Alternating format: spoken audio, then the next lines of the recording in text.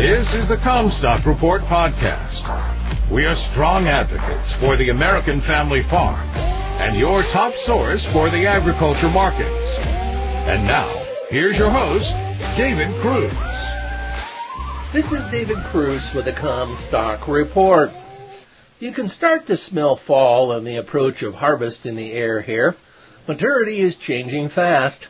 This crop now has any remaining water needs met with 5 to 7 inches here in this region over the past couple of weeks and has begun the process of restoring some soil moisture reserve for next year.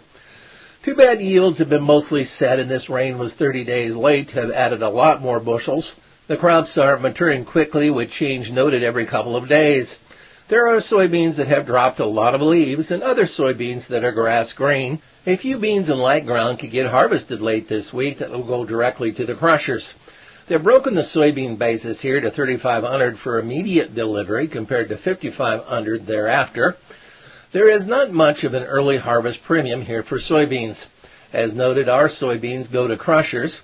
We are too far away from the Mississippi River for export and not connected to the Pacific Northwest export route either.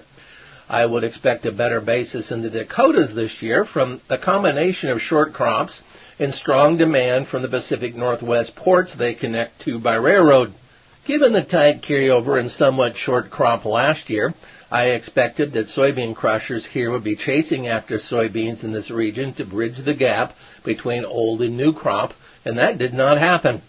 This region lies geographically in a gap between export demand flowing to the Gulf and the Pacific Northwest. The corn carryover, on the other hand, was never portrayed as being as tight as soybeans, but basis here is told a different story. We continue to have the best corn basis here in this state.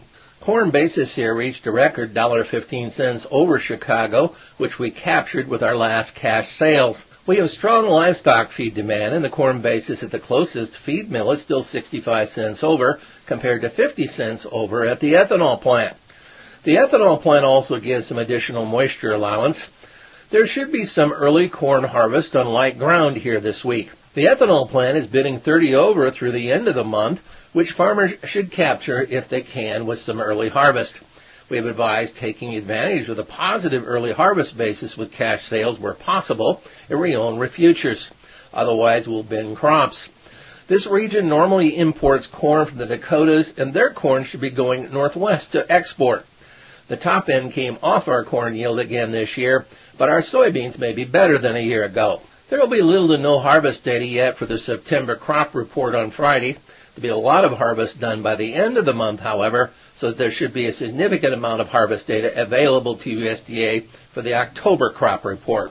One significant change reported by USDA for the September report Friday is that they claim that they can make the acreage adjustment that they typically make in the October report earlier in this one.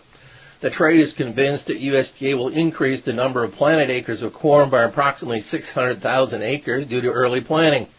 They expected that in the June report too, but it did not materialize. We expected any increase in planted acres would be neutralized by a decrease in harvested acres from the drought in the western Corn Belt, as acres were lost and a higher number of acres of silage were cut as salvage. Acres cut for silage are deducted from those harvested for grain. The hay shortage would be mitigated in part by more silage.